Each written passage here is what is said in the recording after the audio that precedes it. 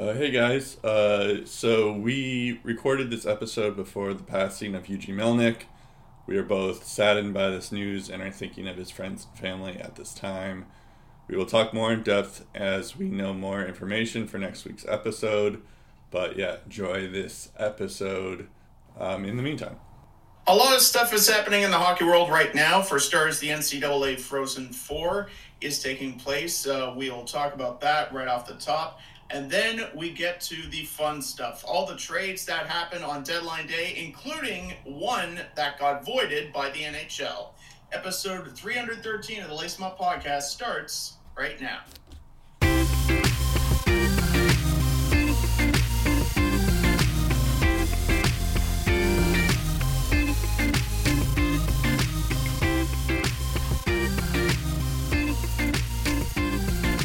And now, it's time to lace 'em up.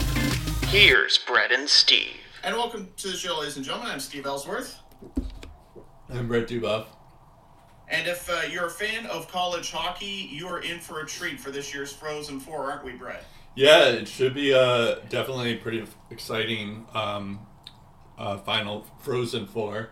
I think it's in 2 weeks, but I've actually been watching more of these games, as Steve knows, because I keep on emailing him on Thursday, Friday, and Saturday, and Sunday. The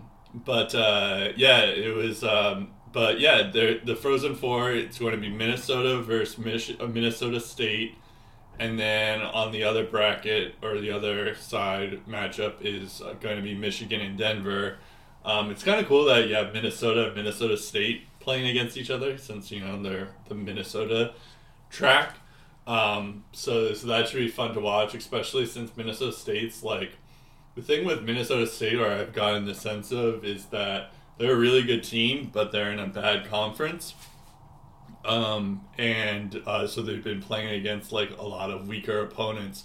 So it should be interesting to see, like, how they match up against a pretty good team in Minnesota, who won the Big Ten, that I just looked at. So it should be a fun matchup from that standpoint. And then of course you have Michigan, which is a stacked team. It has pretty much they pretty much have their entire roster is just pretty much draft prospects. Or just like high top 10 caliber players. Michigan should be pretty good, or should beat Denver, but at the same time Denver has looked pretty good too. So I'm excited to see that. I think the next time we have a couple more days before the Frozen Four actually starts. I think it's on April 7th. So we have some time. Which I believe the semis are April 7th, and then the big game is April the 9th. So by the time it gets to the April 10th episode, we'll know who won. Right. So, but we probably... Oh, yeah, I guess that's April... Oh, yeah. So April 10th is on a Sunday, yeah. So, April 10th is Sunday. Yeah, so we'll give you your stuff, but yeah, I guess... You guys want to watch? I don't know. Do they have, like, did they show the college hockey in Canada, or is it? I think you might have to get it online. Okay. It would be nice, honestly, if Sportsnet, which owns the NHL rights, if they could somehow display that, because there's one guy. And Brett knows this in the email chats. I occasionally bring up his name, Dryden McKay, the goaltender for Minnesota State. And I know people say Minnesota State's in a weaker conference. If you have seen the ungodly numbers that Dryden McKay has put up, which I'm sure if he if he was in another conference, he still would have put up pretty good numbers. The dude has 10 shutouts for the third straight year. It doesn't say in Elite Prospects. It says he only has 2. I checked his hockey DB. It says he has 10 this year, and he's won 37 games. Yeah, he's been great. The dude is an absolute animal, and if they come out with a win against Minnesota and win the whole thing, I think a lot of NHL teams are going to take notice and sign this kid, because shockingly, he hasn't been drafted and he's currently unsigned. Well, I think it's because he's actually a pretty short goaltender. Let me just. I think that was a reason why he wasn't. I think he's 6 foot. Oh yeah, he's 6 feet. Oh okay, never mind. I thought he was. Which isn't like terribly small, but yeah, I mean it's not like Ben Bishop big. Ben Bishop is like 6'6", 6'7". Yeah, no, you're right. I thought he was like a Dustin Wolf type player, but yeah, you're right. So 6 feet isn't that bad. He's also 24 years old, which I didn't realize that. So like just for reference, most college. I'm just speaking to all the Canadians here.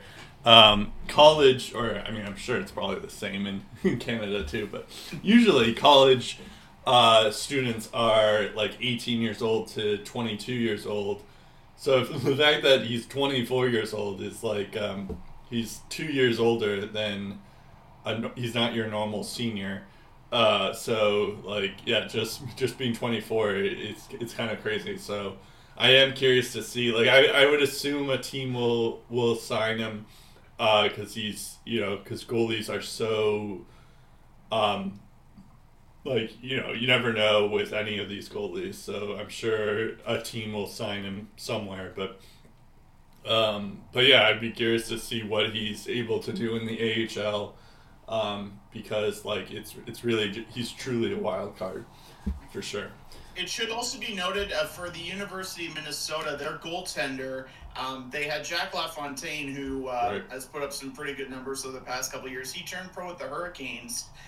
So Justin Close is actually their goaltender right now. And in the 19 games that he's played this season, he's actually looked pretty decent. 1.93 goals against, .925 save percentage, 13-4-0 record. And in this tournament, he's also looked pretty good. So it should be quite the goaltending battle between McKay and Justin Close in nets. So interested to see who wins that battle. Yeah, it should be fun. All right, so this is a good segue. So Minnesota, they're the two, like they have Minnesota State and Minnesota in the finals, but their pro team actually made a couple of trades that we're going to start the show off with. Yeah. The first one, damn it. Because we're actually leading into Dadonov first. No. We don't botch the segue. We can get to the Dadonov later. Let's continue with the segue. It's bigger anyway. We'll do that. Yeah, that's a fair point. We'll do Dadonov after the 2 Minnesota trades. Sure. I just realized I botched. Damn it. We'll tackle the Dadonov non-trade after we talk about the 2 trades. Right. Well, now I botched this segue because. It's too late now. Keep going. All right. So, anyways, the pro teams made a couple of trades, which is what it leads into our main topic here of all the trade deadline stuff that we missed, and that happened on Monday. The Marc-Andre Fleury is going to Minnesota, finally, and Chicago, all the Chicago gets is a 2022 second round pick. It's a conditional pick where, it upgrades to a 2022 first if Minnesota reaches the West Conference Final and Fleury has at least 4 wins in the first 2 rounds. Chicago retained 50% of it, which I guess isn't a huge deal since this is just, he's just a rental for now. But anyways, yeah, I was just looking at his stats and what he was able to do in Chicago for that one season. Not totally impressive. 908 save percentage and a 2.95 GAA. I mean, that's decent, but, I guess it's like compared to all, like, the previous year where he wins Vezina, it's not as good. But then, he did go. The beautiful thing of doing these trades during, like, a week after they happen is that we get to see what they were like when in their first couple of games. So he did play in Minnesota, he did start in one game, and he won that one, and he only gave up 2 goals. He has a 920. Of course, it's a small sample size, so far so good. But I think it's interesting too because I think Minnesota was like sliding before the deadline. They were just losing a lot of games and things like that. So I feel like, who knows how consistent Marc-Andre Fleury can be. But, of course, I think they would rather have the Marc-Andre Fleury that's in Vegas versus the Marc-Andre Fleury in Chicago.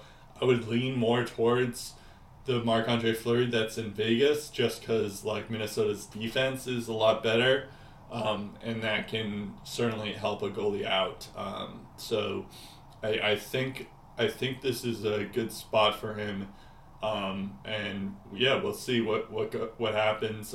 What's interesting too is like they also have Cam Talbot in the mix too. So I'm wondering how they like. I guess it's not a big deal if they do like have like a goalie tandem like that, but I wonder how they're going to work that out. See, the whole thing about Marc-Andre Fleury's numbers in Chicago is that rough start absolutely screwed with him as much as it did with anyone else. His Chicago Blackhawks debut, it happens against the Avs, and it's 4 goals against on 36 shots. That's expected. The Avalanche are going to win that game with Chicago's defense the way it is now. Then the next game, he gets yanked after 4 goals on 10 shots, then 4 goals on 29 shots against the Islanders. Again, another loss. Then a loss to Detroit, 6 goals against on 37 shots. He's very, very good against the Blues. Only 1 goal against on 37 shots. But because it's Chicago, they somehow lose that game in regulation and got nothing out of it. So he loses his first 5 starts. Then he finally gets the win against Ottawa, stops 29 of 30 in that. But then 4 goals on 32 shots against Carolina, 5 goals on 33 shots against Winnipeg, both losses. And then he starts to get on a hot streak because the Hawks are suddenly not bad. After that coaching change, they go from Jeremy Colleton to their current coach, Derek King. I want, correct me if I'm wrong, I'm pretty sure Derek King is their coach. Yeah. And then in the 4 games that followed that loss to Winnipeg on November 5th, here were his stats. 42 of 44 shots stopped, 22 of 23 shots stopped, 31 of 33 shots stopped, all 40 shots stopped. All 4 of those games are wins. And he continued that impressive pace. There were a couple of 40-plus wins in there as well. So outside of that first 8 or 9 game stretch for Chicago, Marc-Andre Fleury's numbers with the Hawks are better than a lot of people expected. And even then, with the .908 save percentage, despite that rocky start, you can kind of see where the problem lies. Marc-Andre Fleury is not the problem. He has enough gas left in the tank for a playoff run or 2. Depends on what he wants to do beyond this year. He's won 3 Stanley Cups. I don't think he really has to prove anything. If he wants to retire for family reasons, he has every reason to, because he's given everything he's had to the NHL. He's top 5 in wins. How could you not respect what Fleury has done in the time that he's been here? And I said it before in the podcast. He can help a playoff contender out, and he does exactly that. And you know what helps him make the saves is facing less shots. And guess what? Minnesota, they're prone to give up 40-plus shots in a game. There have been times where Cam Talbot has been forced to stand on his head, but he's been able to make do. But they are more likely to control the shot attempts against than Chicago is. You look at a shutdown defenseman in Jonas Brodin. You look at a complete defenseman in Jared Spurgeon. They also have Matt Dumba in the mix, along with a lot of other guys that really pitch in and help make the goalie's job easier. So you couple Fleury's run over the past couple of months with Chicago with Minnesota's defense, this is exactly what they need. They need a stable presence behind Cam Talbot for the playoffs, a presence that, maybe gets the majority of the starts and Cam Talbot doesn't, because Cam Talbot at times has shown a little bit of rust, and it's cost his team. But the one thing about the Minnesota Wild is they're a resilient bunch. They might be down 2-0 or 3-0 to start a game, but they'll claw their way back, make a game out of it. And they also have Kirill Kaprizov, who can turn any game on its head and get the Wild 2 points. So this is a good trade for Minnesota. The big obstacle that Minnesota had was Chicago's asking price. Chicago was hesitant, not hesitating. They were insisting, we want a first-round pick for Marc-Andre Fleury, and Bill Guerin was like, Chief, I don't really know about that. So they ended up with a compromise where that conditional second could turn into a first-round pick, and in all likelihood, that's probably going to be in the 20 to 32 range. So I guess Minnesota can sort of live with that. I can also confirm that Marc-Andre Fleury nixed a deal to the Capitals because it wouldn't sit well with him being on the other side of the Pens-Caps rivalry. So if you're wondering Fleury's loyalty to the Penguins, it's still pretty strong because he didn't want to go to the Capitals, and he chose Minnesota instead. And that's the power of the no-trade clause, and I think Fleury has earned that right to pick and choose where he goes. Minnesota is closer to Chicago than a lot of the other landing spots, so for the sake of being close to his family, that's why he went down the Minnesota route. I don't know if Minnesota has the best chance to win the Stanley Cup, but their odds definitely increase with this trade.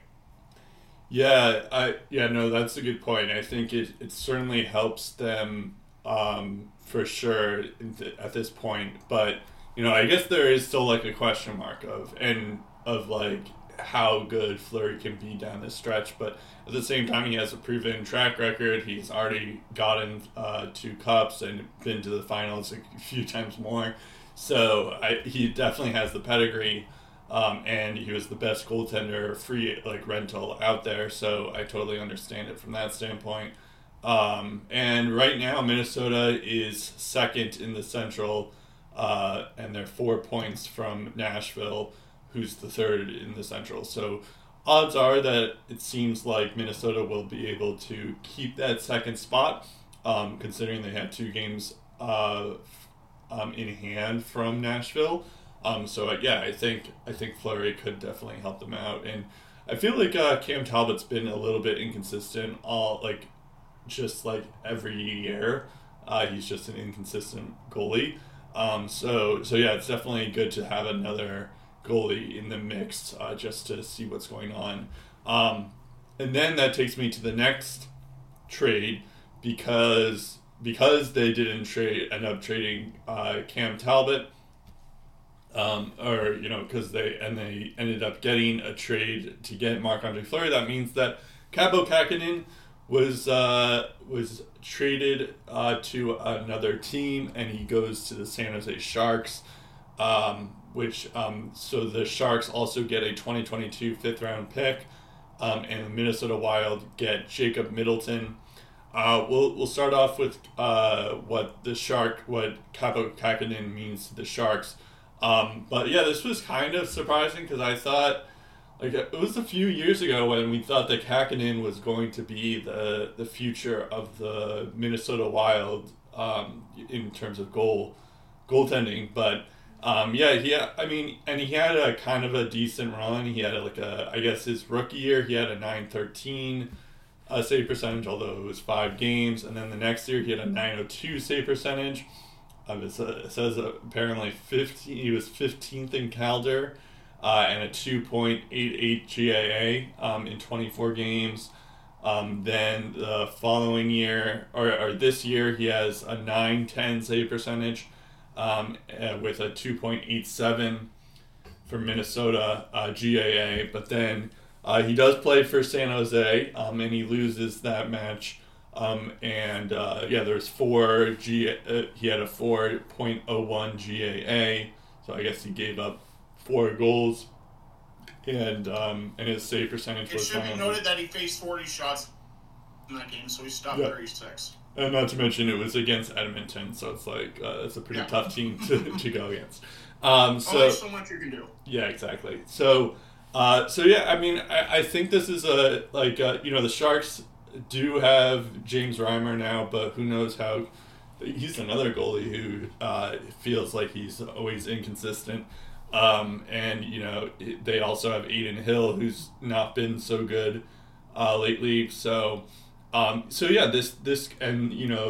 is the Sharks also traded Alexei Melnichuk, who is going to be their goaltender of the future, but it doesn't feel like the Sharks really have any goaltender that's worth keeping around. So So I guess this is a good opportunity for Kakkonen to see what he's made of, and maybe they keep James Reimer around for a bit, just to make sure that Kakkonen actually knows what he's doing. But yeah, I imagine that like if Kakkonen can really get going, then yeah, I think the Sharks do have their goalie of the future, and this could definitely help. And he's only 25 years old, which is the crazy thing. So it's like, so yeah, there's that. And what was also interesting, I guess, yeah, we'll do the Sharks first, and then yeah, we can talk about the Wild. I was just about to get into the Wild, but yeah, no, it's definitely a good deal. Or I like this move for the Sharks just to see what you can do when this season is basically lost. So, yeah, what do you think of it from the Sharks side of things? Well, it should also be noted from the Sharks' standpoint that they also have Adin Hill. So Kakkonen, Hill, and Reimer as your three goalies is pretty interesting combo. So that should fuel some interesting competition. They do have some goalies in their system, but none I can really point to that say, yeah, I can see him being the number one stud eventually. We thought it could be Malinchuk, but then like you said, he got moved. I wonder how good the Sharks fans realized they had it with Nabokov in net, because they've gone through, let's see, they had Antti Niemi for a couple of years. There were some good times, but also some bad times. Same with Martin Jones after that. And now they're just trying to find somebody to be a reliable starter. And Reimer, I think, has shown signs of that, but I don't think he has the pedigree that they're necessarily looking for. So they're hoping that one of Kaapo Kähkönen and Adin Hill can help out in that regard and really emerge as their goalie of the future there. In terms of salary exchange, both teams exchanged the same contract. Basically, Kähkönen makes $725,000. So does Jacob Middleton, who's going back to Minnesota. We'll talk more about him in a little bit. Marc-Andre Fleury only cost him 50% to retain his salary, so they ended up moving some of Victor Rask's contract to Seattle to make up cap space that way. So that's, if you're wondering how Minnesota was able to tidy things up on the cap front, that's how. In terms of the Minnesota Wild and why they opted to deal Kaapo Kähkönen instead of sending him down to the minors. First of all, Jesper Wallstedt. Yep. They have him in the system. I don't know if they trade Kaapo Kähkönen if they don't have Wallstedt in the picture here. Because as much as I like Kähkönen, there's a lot of hype with this Wallstedt kid. Yep. And I think in the long run, they see him potentially as the future number one. So they're willing to take that gamble with Kähkönen. I don't know, again, if they make that gamble if they don't draft Wallstedt 20th overall in last year's draft. Yep. They also have Martin Jones in the system who could turn into an NHL regular, perhaps. He had some good numbers in Peterborough. He's in their system now. And in the meantime, they get Jacob Middleton, who's a good depth defenseman. He averaged like 19 to 20 minutes a game, which is pretty good for a depth defenseman on the Sharks. I don't know if he's going to get that ice time with Minnesota, but definitely a guy you can plug in on the bottom pairing that can eat up some effective minutes and do a decent job. So I think the Wilds, even though they trade away Kähkönen, they still get something in this trade. What was interesting, well, first off, was that Kähkönen was left exposed in the Seattle expansion draft, which I guess makes sense considering like you would rather keep Cam Talbot, but I always thought that was a little strange just because it's like Kähkönen is a good goaltender. It's just like, so you would rather keep like this inconsistent goaltender in Cam Talbot. Which is also interesting because I think that happened before the draft where they got Wallstedt, right? Yeah, it was. But it was just like, you would think though that maybe like if Minnesota was that unhappy about it, or like Seattle didn't even pick up Kähkönen, which I thought they would have, but they didn't.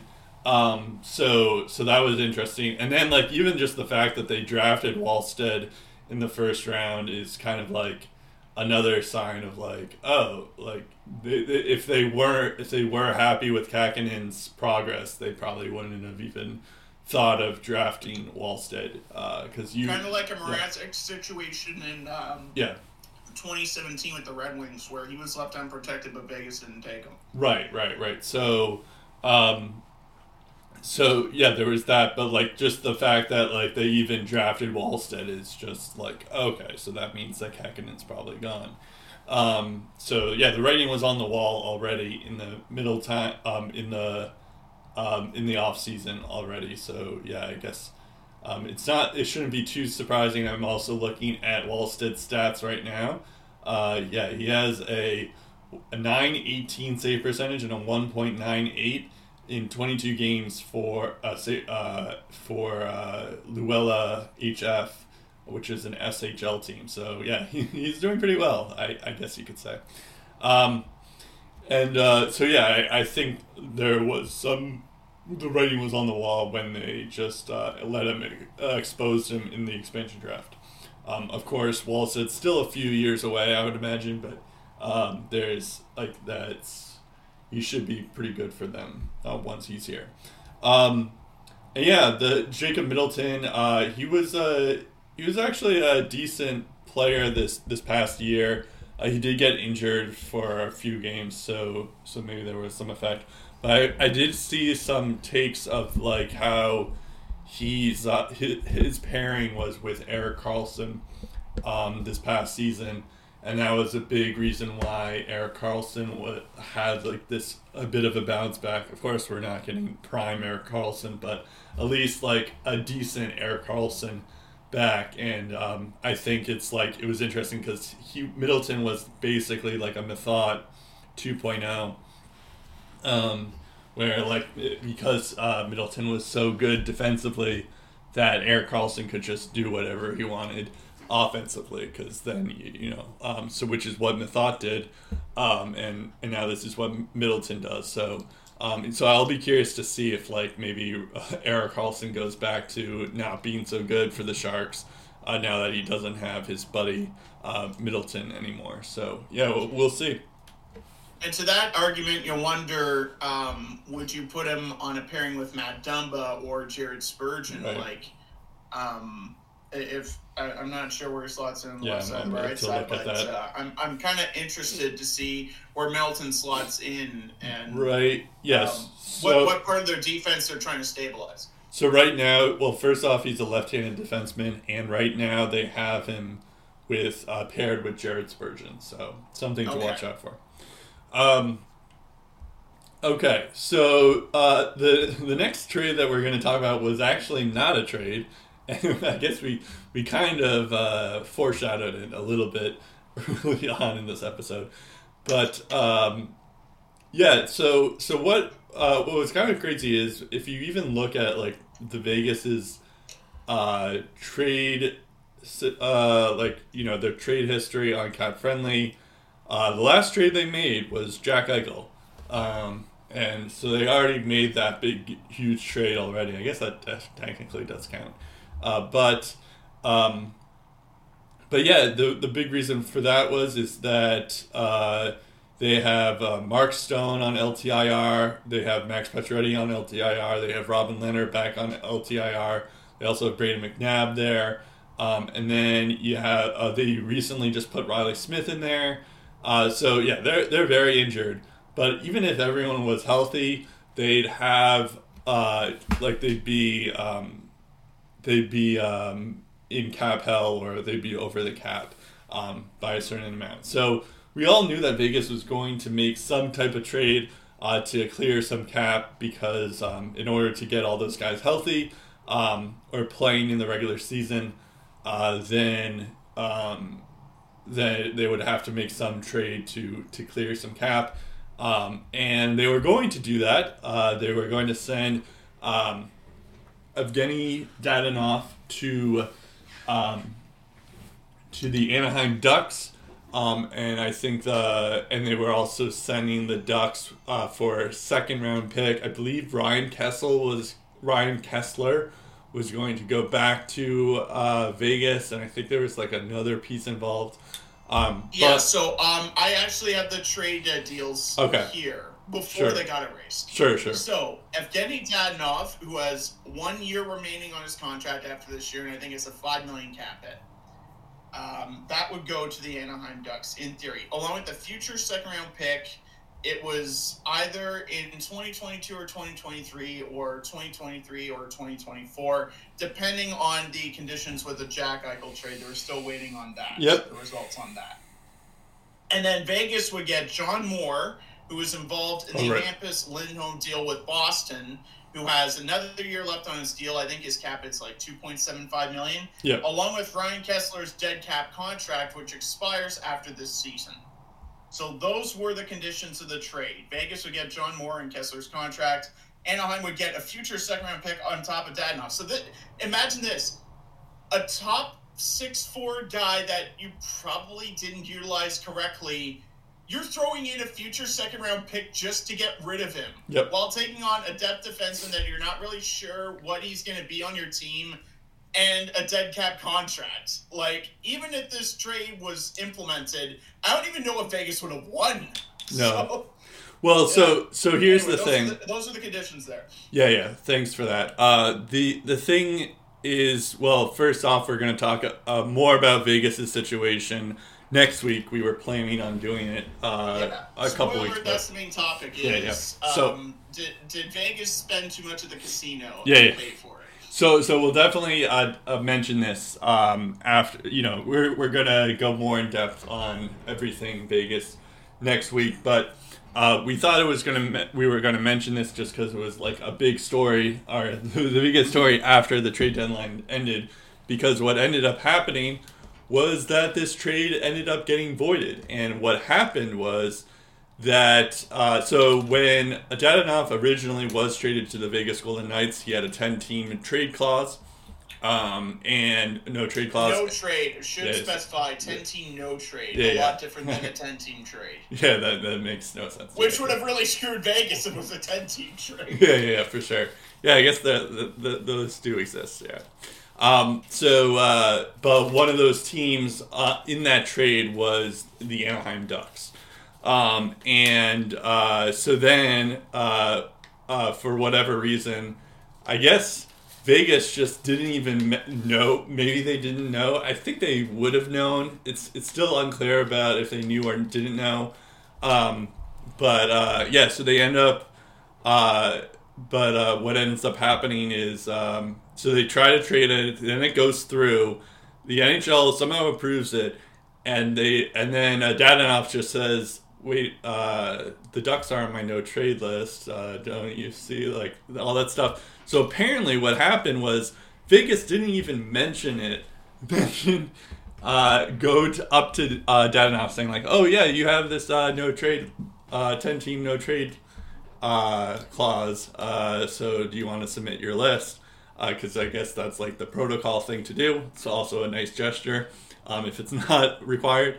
And they just didn't do that, which is funny because it's like if anyone looked at at Cap Friendly, they could see that this guy has a 10-team no trade clause on his contract.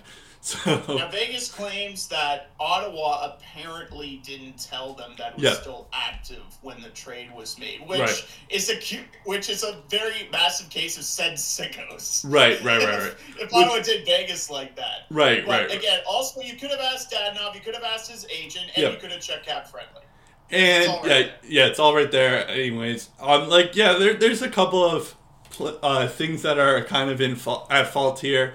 The Sens, I guess, could have disclosed it, or all that stuff. I feel like the NHL should have,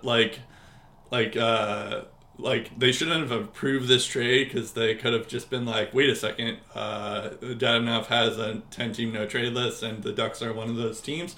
And, of course, it's like the Golden Knights are at fault just because it's like the Golden Knights didn't even bother to tell Dadonov that he's being traded, and not only that he gets to trade, that it's one of his teams that's on his contract. So that's definitely a weird So yeah, it's definitely kind of strange. I do kind of feel bad for Dadonov just because because this isn't, it's just like, it's basically just making it public that nobody wants him, and all that stuff.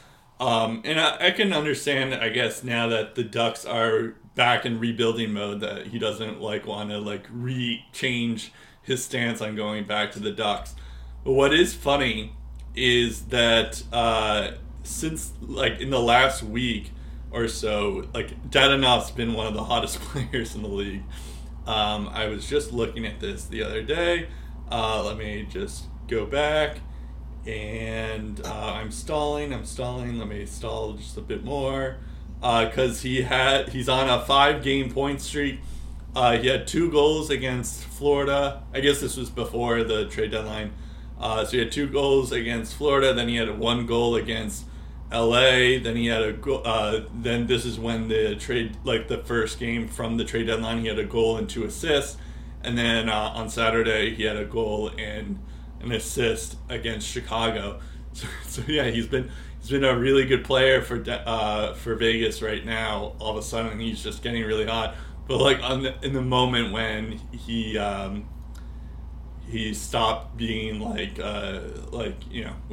it was public that the Vegas wanted to trade him away, this is when he starts getting pretty good, getting pretty hot. In that sense, so it is kind of funny, but yeah, it's I think it's a weird situation. I don't think this has ever really happened ever before, but it's just strange too. It's okay, so you couldn't get Dadonov off of the contract, and that was the main reason why they did that trade to begin with. So I totally get it from that perspective, but at the same time, you're just thinking so they didn't make any other trades. This was the only one that they were going to make, was to get Dadonov off the team as a cap dump move, and nothing was they weren't going to trade anyone else. What's going on? That part I don't understand. It's just they didn't make. Even if they did get Dadonov off, they still would be in cap hell, and over the cap. So yeah, I don't understand what Vegas was doing, and I get that it was a bad trade, anyways, because that's what cap dump moves are already made for. But yeah, it's just, it was just a crazy trade. Yeah, crazy non-trade. Crazy non-trade, yeah. Let me point out that Jack Eichel was traded to Vegas in November, and they had until then to figure this out. Yep. Which is part of the reason why this is mostly Vegas's fault. Part of this could still be on Ottawa's, and I don't think Ottawa's squeaky clean either. They might have to double back and ask some questions, answer some questions from the league as to what the heck happened here. Right. But if there is an email there that proves either side did or did not verbally state, hey, he has a 10-team no trade that's still in effect, just an FYI, that could look really bad for either side from the optics standpoint. But given Vegas's track record, they're mostly in the bad spotlight here, because this isn't the first time that front office or their PR department has taken a lot of flack for a trade that did or didn't happen. And I'll get back to that in a second here. First of all, when Dadonov submitted his no-trade list, he is very adamant that he did, and he filed the paperwork correctly, and it appears the NHL side with him. Trevor Zegras wasn't this good. And by this good, I mean, this well established in the NHL, oh man, this kid is going to be one of the next stars. You're going to love to be on his team. Yep. And you know what? Maybe this offseason, he gets dealt to Anaheim for real, and he's okay with it. But that's not what the legalities, the paperwork says. The paperwork says 10-team no trade, Anaheim's on the list. That was the latest list. We got to follow the list. And apparently, I realized this for the first time. You can trade players after the trade deadline. Yep. But they can't play for the rest of the year if you do that. So they could send Evgeny Dadonov to wherever, but he can't play any games for the team he's traded to until next season, which I think is very, very unfair to the players involved. And it's the same thing for whichever player is part of the return package going to Vegas. They can't play any games for Vegas. So if this trade went through, it would be even more of a lose-lose situation because Anaheim doesn't have Dadonov, and Vegas can't use the depth defenseman that they were hoping they would get. Well, no. Well, for the record, they were only making that trade just because of cap friendly. They because of cap reasons. They would probably not use John Moore at all. They were only using it for cap reasons, for sure. That would be the main reason why they even involved Ryan Kessler, because then they can move things around so that they have... Well, yeah, I mean, Kessler, he's never playing again. Yeah. So, they'll just stash him on LTI, no problem. But if their defenseman is banged up, they might have to use John Moore. I guess that's true, yeah. And they might have the cap space to do it because they're stashing that cap space on IR. Yeah, I guess that's a good point. But, yeah, I felt like this was definitely more of a cap dump. If they're fully healthy, I don't know what John Moore does with Vegas. Oh, yeah. I guess you do have a point, but I thought of this as, purely as a cap dump move. I didn't even think that John Moore was going to play anything. But maybe that's because John Moore, the Bruins were depleted at defense, and we hardly used John Moore at that when that happened too. So maybe it's just my own bias. Anyways, so getting back to Vegas here. Yep. I feel like, and again, I'm not taking shots at their front office, but I feel like some of their moves are shoot first and ask questions later. We got Jack Eichel. What happens with the cap? Don't worry about that. Right. We'll figure it out towards the trade deadline. And then you see them trade Nate Schmidt for a third-round pick because they just want his contract gone because they just got Alex Pietrangelo. It's the same thing here. They get Jack Eichel, and there's you had how many months to figure out, okay, Riley Smith, the TSN mark, they're on expiring contracts. Do we keep them or not? When if they're not, when do we figure out a way to get through this?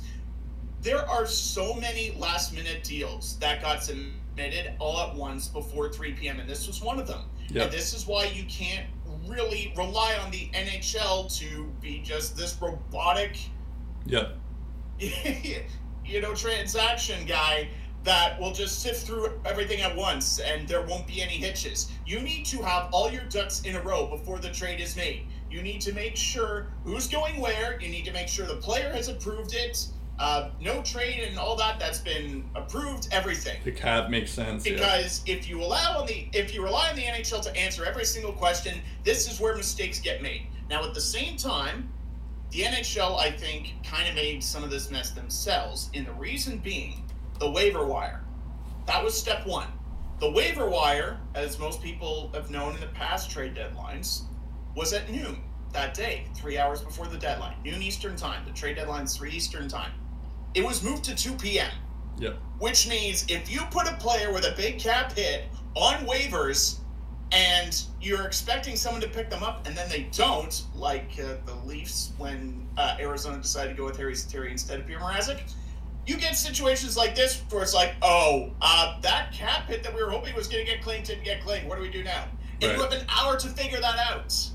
So hopefully this is a sign that the NHL needs to change how they go about trade deadline day. And a lot of people have been saying no games on trade deadline day. I think that's an easy step one to fix it. Step two, waiver claim is back at noon and the trade deadline is extended to 5 p.m. Eastern time. So you give teams enough time to realize, okay, what's our plan and do we need to change course really, really quick? Because that influences the entire trade deadline. If you're going out big fishing for some guy and you're hoping the cap space is there on a waiver claim and all of a sudden you're stuck with that cap space and you're just okay, we kind of need help here. We need more help than we realize. Crap, what do we do? It helps get rid of sticky situations like this, or at least it limits the odds of this happening again. Right. So the NHL needs to own up and make some changes in terms of how trade deadline is processed, et cetera, and the daily goings-on of that. Yeah. most of this relies on Vegas because they had so much time to figure things out. They left it to the last minute, and they got burned, plain and simple. Yeah, this is definitely on Vegas. It's also like, I mean, we'll go more in depth, so I don't want to go talk about this even further. But yeah, it is crazy too because this was the same organization that didn't tell Eric Holla that he was getting traded. This was the same team that like fired Gerard Gallant for unknown reasons. So this is this organization has had now, like, even though they're like, this is their 5th year in the league, they now have a history where they don't necessarily treat their players the way that they should be treating their players. And they've kind of turned There's into... also the Marc-Andre Fleury stabbing right. through the back. Oh, yeah. Right. They trade Marc-Andre Fleury for... I mean, I guess that one I can understand because it's like they end up getting Robin Leonard. And again, another case of bad asset management. You trade a defending Vezina goalie for a prospect that most of us haven't even heard of. Right. And only that prospect. And also, now... by the way, the Eric Holla stuff... Yeah. It was his weekend wedding in Vegas. Yep. They told him to come to the building because they wanted to talk. They voided his pass so he couldn't get in, and he needed help from security to get in. And then when he gets in, he finds out he's been traded. Right. That's right. I forgot the full story, but I basically did. But yeah, just adding to your point there. Yeah, the PR nightmares, they haven't stopped yet. Yeah, and not to mention like the fact that like. What's funny is like they end up getting like Jack Eichel because like the Sabres, ended up treating Jack Eichel unfairly, and now it's like I can't imagine what I would be like if I was Jack Eichel right now because now it's just like this is how you treat your players. So yeah, this is kind of a big mishap, but it is also kind of fitting that of course Vegas. On the same token, like Vegas has made the playoffs all 5 years, and they made it to the Stanley Cup Finals. I wouldn't say all 5 years. They're in a playoff spot right now, but that could change. Right. The first 4 years they made it, and they've made it to 3 conference finals. Right. That's still pretty good. Fair. At what cost? Right. At what cost? But but yeah, this could definitely be the first year where, and we'll talk about. This is a good get you guys tease to the next week because it's very possible that they won't make the playoffs. But this is like the first. I mean, they've had other issues too. Like, remember Vadim Shipachyov, who they ended up getting from the KHL, and then Shipachyov wasn't there. Yeah, I mean, that was a 50-50 thing where I'm not really sure the player was like putting in all the really time and effort. There, but at the time we didn't really think of it as a Vegas problem, and then all the other stuff happened. You're just like, well, maybe this is had a point here. Yeah, exactly. So it is kind of like I can understand. What's interesting is I've because Victor, who's a podcast friend of ours, he's a Sharks fan. He hates Vegas with a passion. It's his least favorite team. As much as I hate the Habs, he hates Vegas, and which is it's impressive just because it's like Vegas has only been in the league for a couple of years now, which I understand that they've been successful, but it's just so I guess my point is that this is the first actual F up. I don't want to swear on this podcast. That they've had, that it feels like every other NHL team except for Seattle has had a big mess up in the league. So this feels we've seen the Sens mess up a Yeah. bunch of times. And the There Sens- was one time where I heard they were close to trading for Gary Roberts for their playoff run. Yeah. Right? They sent the fax to the wrong address, and by the time they realized the deadline had passed and they had no Gary Roberts, and that probably cost them a Stanley Cup. And So you know what? Every team goes up. Congrats, Vegas! You're one of us now. Yeah, exactly. You're normal. Exactly. Well, and the Sens are kind of involved in this story too, so it's the Sens Indirectly involved. Kind of. The Sens aren't 100% clean in this whole thing either, but it's just it's true. This felt like a welcome to the NHL moment for Vegas right here. Okay, so now we're going to the next trade here. The Rangers end up getting Andrew Kopp. And so the full deal is that Andrew Kopp and a 2023 6th-round pick from Winnipeg goes to the Rangers. And then Winnipeg gets Morgan Barron, a 2022 2nd-round pick, which is a conditional, and I'll get to that in a second. A 2022 2nd-round pick from St. Louis, that's conditional, and a 2023 5th-round pick from the Rangers. So that Rangers 2nd-round pick is conditional. It'll upgrade to a first if the Rangers win 2 playoff rounds and Kopp plays 50%. And then that St. Louis conditional is Winnipeg Jets have the option of a 2022 second, which is originally St. Louis's pick, or the Rangers 2023 2nd-round pick. So I guess they have a choice if they so choose. And then, of course, the 5th-round pick. So this is quite a lot for a middle six player for the Rangers. But on the other hand, well, first off, Andrew Kopp's a pretty good player, actually. He had 35 points in 56 games this past, for Winnipeg. And that's, and then previously, in the bubble, he had, last year, he had 39 points in 55 games. So that's like roughly like a 70-point pace, in a full season. Of course, that was his, first big season, and then this year, he's proving that he can be consistent with it. What's really crazy though is that he played 3 games for the Rangers this week, and he has 5 points already.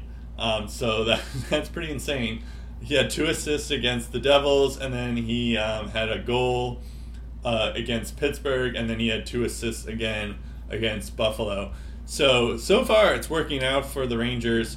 I know this is like, maybe it's a little different because it's like, it's still a lot of picks. And it kind of reminds me of the Brandon Hagel trade that we just talked about last week. But at the same time, like, Andrew Kopp is a pretty good player. I feel like he's going to be more consistent than Brandon Hagel's going to be, in the long run. But yeah, this is a good deal for the Rangers. I feel like it's a good deal for the Winnipeg Jets. Morgan Barron is, he hasn't really gotten going in the NHL, but yeah, he's been decent for the AHL. He has 15 points in 25 games. Although I guess 15 points in 28 games because he played 3 games in Manitoba and hasn't scored in any of those games. But we'll see what goes on. But also, fun fact before I bring it to you. So Morgan Barron's brother, Justin Barron, was also traded on the same day. The Habs get Arturi Lehkonen, and Justin Barron goes to Montreal. So it's I don't know if that's been the first time that's ever happened where 2 brothers get traded in subsequent trades, but that's kind of interesting. But yeah, what do you think on this Andrew Kopp trade? Well, when you put him on a line with Artemi Panarin and Ryan Strome, he's probably going to get some points. And 5 points in 3 games is definitely a good start. Only taking 4 shots, scoring on 1 of them. And this is a guy that can play in that can eat up some minutes at even strength on the power play, on the penalty kill. He has 5 goals and 11 points, shorthanded in his entire career. And with Winnipeg, he has a goal and assist shorthanded this season as well. And also a little bit of a clutch player, too. He had 5 game winners in 2019-20 with the Jets. He scored 10 goals. So 5 of those 10 goals were game winners. That's pretty good. And this year he has 3 of his 13 goals with the Jets. They were game winners, too. So a very serviceable guy that shores up their top 6. Maybe you slot him on the 3rd line as well. I love what the New York Rangers did with their cap space. We'll get to the broader implications of this contract in a bit. But they get Frank Vatrano from the Panthers. They put him on the first line with Kreider and Zibanejad. Vatrano's on the right side there. They also add a guy like Tyler Mott to complement the fourth line. Brodzinski is centering that line with Dryden Hunt on the right side. And the Rangers really didn't give up much to get those pieces. Tyler Mott they got for a fourth in 2023. They also got Nick Merkley in a minor trade with the Sharks. There's another depth piece that you could slot into an NHL roster. On defense, they got Justin Braun from Philly for a 2023 third. And Vetrano, it only cost him a conditional 2022 fourth, which the condition for that is it's which pick are they going to give the Panthers, their own pick or Winnipeg's pick.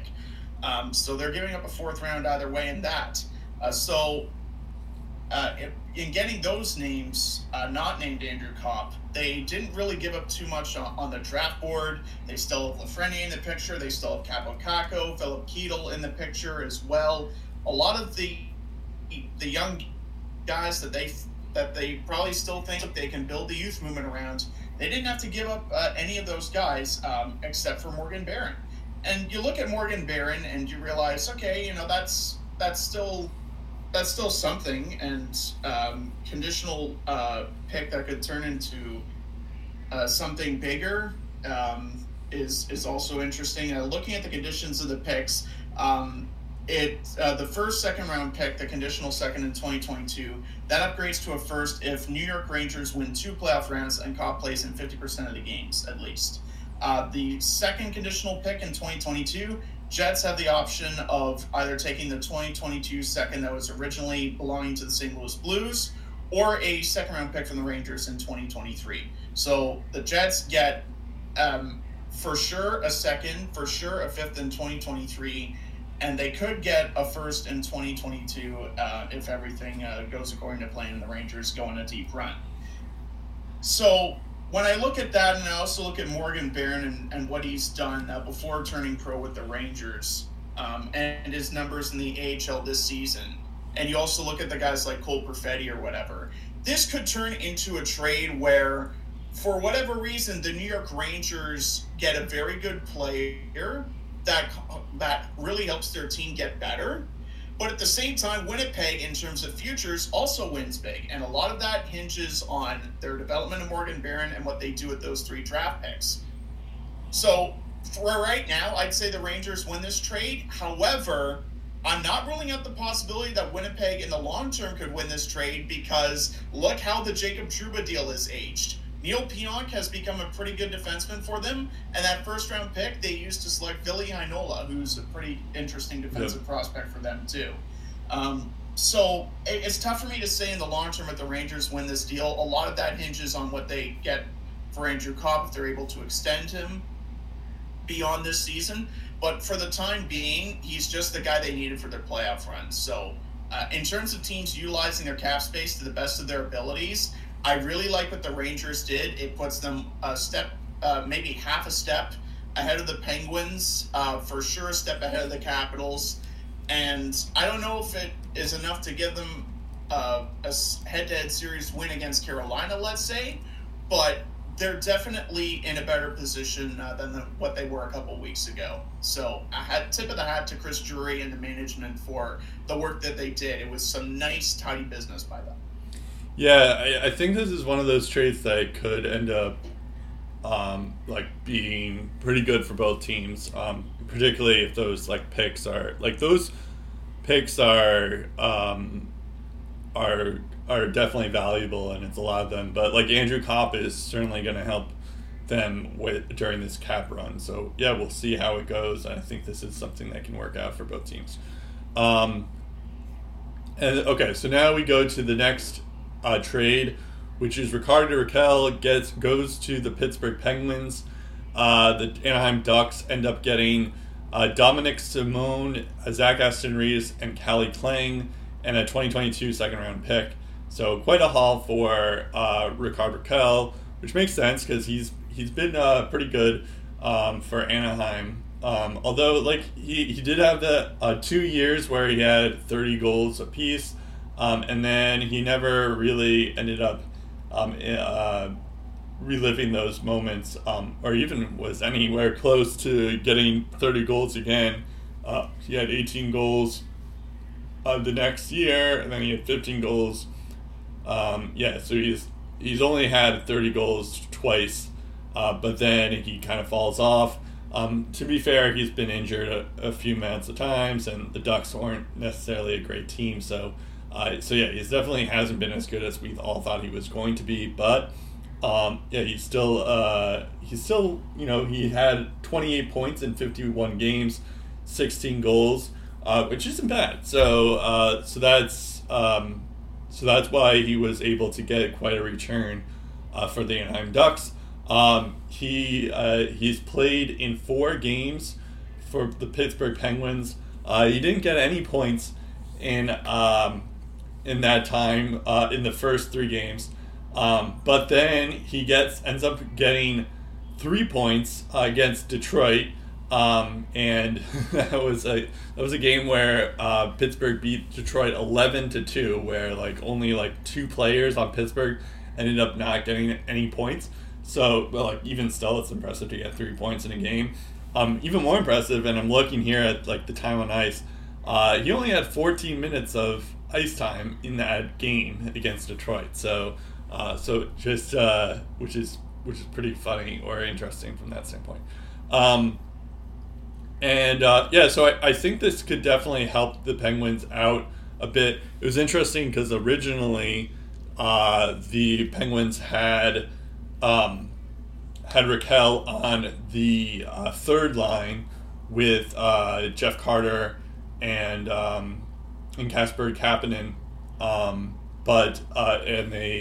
which isn't a terrible line for sure. But I think if you're going to get a guy like Rickard Rakell, you want him on Malkin's line, the second line, or I guess maybe on Crosby's line, although it's hard to see Rakell surpassing Jake Guentzel anytime soon. But you have a nice right now. It seems like Rakell is on Malkin's line with Brian Rust as that right winger. So that I feel like if you're going to get so much for Rickard Rakell, it doesn't make sense to just put him on the third line. But it turns out that Mike Sullivan said after that game that they're just seeing where Rickard Rakell fits into the lineup. That's not a permanent place that they're going to see him in. And I guess they just moved him, and now it's made a difference. But it's just and then I believe there was Brian Burke mentioned that they see Rickard Rakell being a bottom 6 Swiss Army knife, where you can just put him in any position on the bottom 6 lines and you can make him work. But which I guess you can, and that's a cool thing about Rickard Rakell, is that he can be a left winger, a center, and a right winger. But at the same time, I feel like it makes the most sense to just have him on the top 6 line, or that's how you can utilize him the best way, and not put him on the bottom 6 line. But either way, it definitely helps the Penguins' depth. I think this is a nice deal as well. From the Ducks' perspective, I don't know if they expect too much out of Zach Aston-Reese and Dominic Simone. I know that they're decent defensive forwards, but I don't know how much they can really rely on them. But what's interesting is they also get Calle Kling, who's actually doing pretty well in the SHL for Rögle PK. He has a .915 save percentage and a 2.28 GAA in 17 games. He's also 10-5 during those games. So he's so I feel like in a few years, Calle Kling is going to be the guy in Anaheim, if Lucas Dostal doesn't end up becoming the goalie of the future. The Calle Kling seems like he's going to be a pretty good goaltender. But of course, you never know with these goaltenders. But so far, he's been pretty good in the SHL, and he's only 19 years old. So that's another thing to keep in mind. Yeah, so looking at the return for the Anaheim Ducks, it should be noted that both Zach Aston Reese and Dominic Simone are going to be free agents at the end of this year. And just taking a look at some of the injuries that the Ducks are dealing with, Max Jones is hurt, Silverberg is hurt, Henrique is day-to-day, so you're kind of getting an idea moving forward of who could be a good fit on this team and where they slot in. Like Simon Benoit is playing on the first line with Getzlaf, and the right winger is Gerald Mayhew, which kind of shows you the Ducks' second half in a nutshell. Right. I said wait till the second half. They might free fall, and it appears they're free falling again. Yeah. Nevertheless, though, Zach Aston Reese is currently on the third line, the left side of the wing. Isaac Lindstrom is the center. Sam Carrick is playing on the right wing. At the moment, it doesn't say Dominic Simon is on there, but I'm sure he'll get plenty of chances to succeed with the Ducks. They say that I am actually Hold on. They say that Dominic Simone is actually on the top line with Ryan Getzlaf and Gerald Mayhew, according to Cap Friendly stuff. Okay. Well, that makes more sense then. So either way, you're going to see where Aston Reese and Simone could slot in beyond this year if they decide to keep one or both or neither. So the next couple of weeks are going to be huge in terms of what Anaheim's going to be looking for after this season. And again, this is the kind of thing that I was talking about with Evgeny Dadonov with the Ducks earlier. Is that, you know what, maybe Trevor Zegras has changed the entire outlook of this offense, and Anaheim's not as bad as people think. And yes, they've been bad in the second half, but when you look at a full 82-game schedule moving forward, I think the Ducks are going to be a much better team. And maybe one of those two guys, Dominic Simone or Zach Aston Reese, could be a top six guy that you can lean on, and that can put up some good numbers with Trevor Zegras. So I'm interested to see how those guys fare. Kale Klang is an interesting goaltending prospect as well for the Ducks. So I'm interested to see how that plays out. And they also get a second-round pick in 2022. That's the thing with the Ducks is they've been very keen to load up on those prospects and picks. Taking a look at some of the trades that they've made. So you look at that haul, that's pretty decent for Raquel at 35% retained for Pittsburgh. They also have a pair of seconds they got in the Bruins trade that sent Hampus Lindholm to the Bruins. They also get a 2022 first. So that's 3 seconds, one in 2022, one in 2023, one in 2024. They also get a 2022 first this year. They have a 2023 third-round pick as well that they got for Nick Delorier. They got a 2023 second-round pick from Colorado as well, so that's another second. So that's 4 seconds there. They also got Drew Hellison in that Josh Manson trade. So they're looking pretty good in that regard. And I think, you look at teams like Arizona and Seattle that also stacked up on picks and prospects. Same with Montreal, too. Anaheim, I think, has that good blend of prospects, current young stars, and the future of those draft picks where they could turn into one of those teams to watch in a span of a couple of nights. It really depends on what they do this summer and in the next couple of drafts. I'm really intrigued to see their approach there. In the meantime, you look at Ricard Raquel and the Swiss Army knife quote that Brian Burke mentioned. Here's the thing about Ricard Raquel. I don't care what line he plays on so long as whoever's playing on what line is able to get points in playoff time when it matters. Because against the Islanders, Tristan Jarry was out-dueled by Ilya Sorokin, who was fantastic in that series. You can't rely on Tristan Jarry to fix all of your problems. You need the offense to show up. And you know what the offense did for the New York Islanders in that series? It was pretty versatile. You didn't really have to lean on one forward in particular to get the job done because so many guys were pulling their weight at the exact same time, and everyone pitched in, everyone contributed in their own way. And guess what? Pittsburgh's going to have to do that in the first round because if they finish as the second seed or the third seed, assuming Carolina wins the division, they get the New York Rangers in all likelihood. Even the Washington Capitals, I would call them an easier matchup than the Rangers, but they're no easy out too because Alex Ovechkin is just deciding to put up godlike numbers in his late 30s because he feels like it, I guess. And they also have John Carlson and Nick Backstrom and Kuznetsov, who's had a pretty good year. They have a lot of weapons too to contain.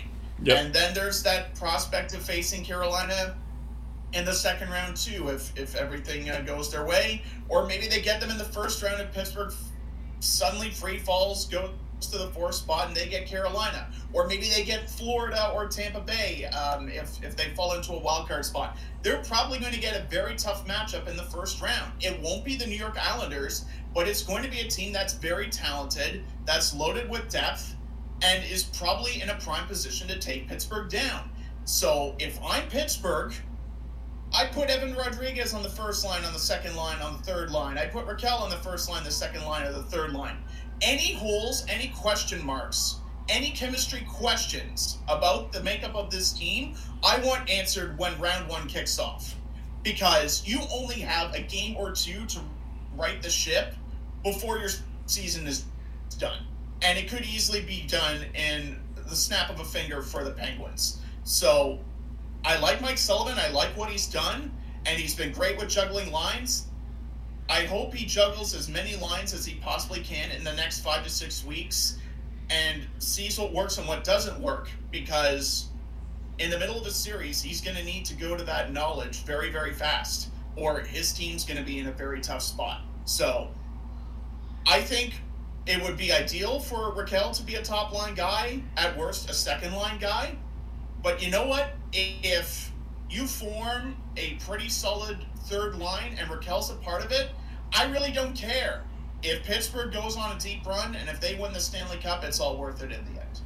Yeah, I guess that's a fair point. I think if you do put Raquel on the third line, or even I guess the fourth line, and everything's working, you can't really complain because everything's working.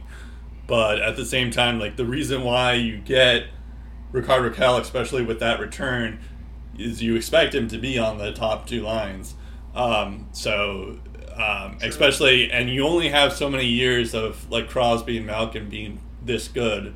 So it's, like, another thing where it's like, well, like, and then if we, like, go into the future and the Penguins don't win this thing, and then it's like, wait, why didn't we put Raquel with Malkin? Like, that just feels like a... Like, well, that's what they're doing right now. Malkin's on a Malkin, Rust, right. And Raquel is the second line. Yeah, that's fair. I guess, yeah, but, like, my point was is originally when they were just... I guess there's one thing of, like, a saying that, like, yeah, you're just testing where he can fit, but it felt a little odd to me where you're just like, well, obviously he's going to be on the top two lines, and if it doesn't work, then yeah, you move him to the third line. But at least try the first two lines. And there's also, it should point out that Jason Zucker and Brock McGinn are currently battling injuries, so they're going to be probably in the mix come playoff time too. Fair. So again, all the more reason to figure out what works and what doesn't work. Fair. Yeah, no, that's a good point. And then, I like it for Anaheim as well. I think that, they had a good hot start, but I think, like, once they traded Hampus Lindholm and Josh Manson, I think they started to realize, like, okay, we're not going for it this year, and they ended up just trading a lot of pieces, which is interesting because, like... I think they realized it before that, because they were starting to slump before those trades. Yeah, no, that's a fair point. I think that's also interesting, too, just from the standpoint of, like, this is something that the Ducks should have been doing like a couple of years ago. Like, when so good on Pat Verbeek for actually doing what Bob Murray didn't do, and actually just, like, getting something. And also you take a look at the Ducks as well, and how their offense has revolved around Trevor Zegras. They also have, like we mentioned, Troy Terry having a good year, and I don't know if you've noticed, Adam Henrique has resurrected his career too. He has, I think, 31 points in 41 games, which honestly isn't too bad. It's not like Rickard Raquel has been a key fixture of their offense. I mean, in the previous years he has, and even in the years where he struggled to score, he was even getting like 180 to 190 shots a season. So, like, he was getting his chances. The chances haven't been as frequent for Raquel this year. Yeah. And he's been, he's been he had chemistry with Zegras too, but yeah, it's or he was getting better for sure this year. So there's may have been something like that. I thought you were going to talk about that. They have a prospect in the system right now, Olen Zellweger, who's like making records now because he has 71 points in 50 games as a defenseman, which is just unreal. So I think, like, I don't really follow the WHL, but I believe that's the most points out of a defenseman already, or it must be close. So that's pretty good. I'm checking the WHL network right now. Give me 1 second. He's 19th in the WHL. But I think that's the most. 19th in WHLs. Yeah, so he's basically just another forward. But anyways, we're getting sidetracked. So anyways, that's something to look forward to if you're a Ducks fan. Yeah, he's first in defensive scoring. Scoring, and he's 5 points clear of Clay Hannes, who's second in defensive scoring. So, and he also has 30 power play points for the Everett Silvertips too. Yeah, they also have Sasha Pastrujov in the system, Sean Churchill, I don't think I pronounced that right, and Mason McTavish as well. So, they've all been pretty good in their pursuit. So they have a couple of prospects already, and they're probably going to get a decent pick this year too. So they're in pretty good shape. Okay, the last trade that we're going to talk about right now was actually a 3-team trade. Carolina gets Max Domi. Hold on, let me just pull up the trade. So Carolina gets Max Domi and Tyler Inamoto, and then the Columbus Blue Jackets get from Carolina Aiden Hurschek, and the Florida Panthers, who retain 50% from Max Domi, they get Yegor Korshkov from Carolina. So that's the deal. It is kind of interesting just from the standpoint that Florida and Carolina are in the same division. Carolina and Columbus are in the same division. And all 3 of these teams are in the same conference. So it's like when you usually do like when you do a 3 trade thing, like, inevitably 2 of those teams are going to be in the same division or same conference. But this is interesting that it's like 3 trades, or these 3 teams are all in the Eastern Conference and 2 of them are in the same division. So that's definitely an interesting standpoint. But I don't think this is an interesting piece too. I think what's interesting from Carolina's perspective is really that it improves their depth situation immensely. And let me see here. Although to the point that Max Domi, so he has 32 points in 55 games so far, but currently he's on the 4th line in Carolina. So that just goes to show how crazy their depth is that someone who had 32 points in 53 games, which is decent enough, especially for a Columbus team that doesn't score that often. You just put him on the 4th line for whatever reason. I think what's interesting about Max Domi is he had 23 assists, 9 goals. He's not really a goal scorer, I would say, but 32 points in 53 games isn't bad, as I was saying. And he was also doing that with 13 minutes of ice time in Columbus. So now his ice time is going to be even less, where he's getting 11 minutes of ice time. Of course, it's only in 2 games, and he hasn't scored yet for Carolina. Maybe they're trying to do a Ricard Raquel situation and seeing what they have. But at the same time, I'm less.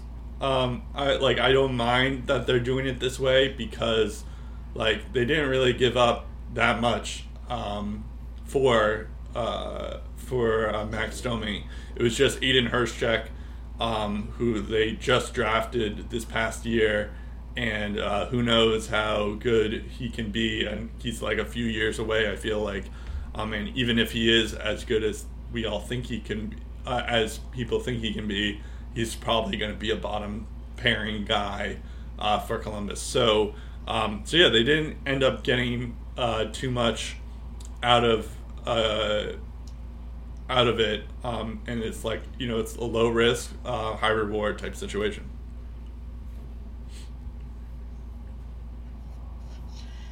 Here's the thing about the Carolina Hurricanes is I look at their roster and think, Andrei Svechnikov, his point totals could be a little bit higher because I know he's more capable of that.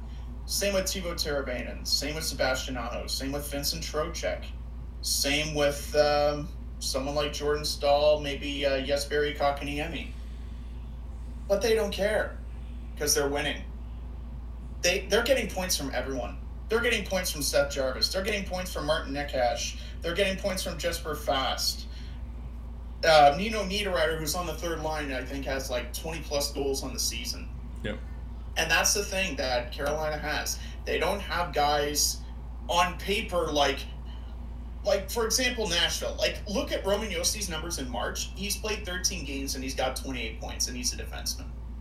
And you look at the numbers that Nashville has, you look at their top 5 scores, and you're just like, good God, they're straight up killing it. They've got much better numbers than the Hurricanes. But look who's got the better record. It's because Carolina's playing good defense. They're playing good team games. They're sharing the puck. Everyone's pitching in. And that's why Carolina is in the position that they're in right now. It's why they're leading a heavily stacked Metro division with the likes of Artemi Panarin in their division, with the likes of Sidney Crosby and Evgeny Malkin and Alex Ovechkin in their division. They're getting the job done with a team effort. And you know what? If Max Domi, maybe Niederreiter struggles and you plug him into the third line with Jordan Staal and Jesper Fast, and he starts putting up points and they become this HBK line like the Pittsburgh Penguins had when they won it all in one of their back-to-back championships, right? It could be one of those situations there. And you know what? Worst case scenario, he's a pest on the fourth line that pisses off the other team, gets them into penalty trouble, and allows the Stars to do their thing. And again, Brett, like you said, the only guys, the assets that were exchanged in this deal, they're unsigned. They're like on the reserve list. So like they're just signing rights. Even Korshkov is on the reserve list at this point in time. And it should be noted that, and I really had to go. Columbus is retaining 50%, and Domi looks that friendly hat. The remaining 25%. Florida is retaining 25 years to help Carolina by even taking like 1% of that cap hit. It doesn't make any sense. But anyway, that's beside the point. Carolina didn't really need to do too much at this trade deadline to get better because their roster has done more than enough to get them to this point where they're probably going to clinch the Metro Division at some point in the next couple of weeks. And they're going to the playoffs as a tight-knit bunch, a solid unit where the offensive forwards and the defensive forwards have been pitching in. The defense has been all around solid. Antti Raanta, I wasn't sure about his number. I feel a lot more confident with their goaltending, especially with the season that Freddie Anderson has been having. And they also have Rod Brindamore, one of the best coaches in the league, riding the ship behind the bench. And they have an identity more than anything. So the fact that they made a trade of this magnitude, I don't think Carolina's in this situation where they go out and get this big flashy forward and give up a ton of their current assets, because in my opinion that would also kind of like mess up with the chemistry and also kind of maybe would send a conflicting message to the rest of the team that's like, yeah, you know, we love what you guys did, but we're making this big trade, and a couple of the guys that you've gotten to know over the past couple months are fortunately being sent the other way. I think this is a testament that they're very confident in the group that they have built. They're ready to win with this group. They're confident they can win with this group. and they gave up a couple of like future assets just to get Max Domi on the team. And I think overall it's the best of both worlds, where ideally you get a guy with some offensive pop. Like, let's not forget, Domi had 72 points with the Avs for one season. This guy has some offensive potential that I think has been rather dormant the past couple of seasons, that Carolina, maybe if they put him in the right situation, they're able to get something out of him. And again, even if they don't, they get a guy that can really get under people's skin. So I think it's the perfect mix of offensive potential and identity. And the Hurricanes don't really compromise anything in this trade. So it's not a deal that blows you away, but it's definitely a deal that I can see the Hurricanes benefiting from, especially if they go on a deep playoff run. So yeah, I'm looking here. It seems like Max Domi has only had one really, really good year, and that was in 2018-2019 for Montreal, his first year, where he had 72 points in 82 games, and then he just drops off after that, where he had 44 points in 71 games, and then he goes to Columbus, where he had 24 points in 54 games, which is decent, but both those seasons are decent, but not like a 72 points in 82 games type thing. I also have noted, or I've like people in the advanced stats community, or people I follow on Twitter who are into that, they noticed that he's really bad at defense. So maybe that's something that to consider for sure. Of like, so maybe he could be getting more ice time, but if he was more defensively responsible, then he probably would be a lot better and be given more of those opportunities. But because he's not good defensively, teams are scared to do it. So I am curious to see if Carolina is going to allow him, give him more ice time, or are they more panicked because they could be making a mistake by letting him not be as defensively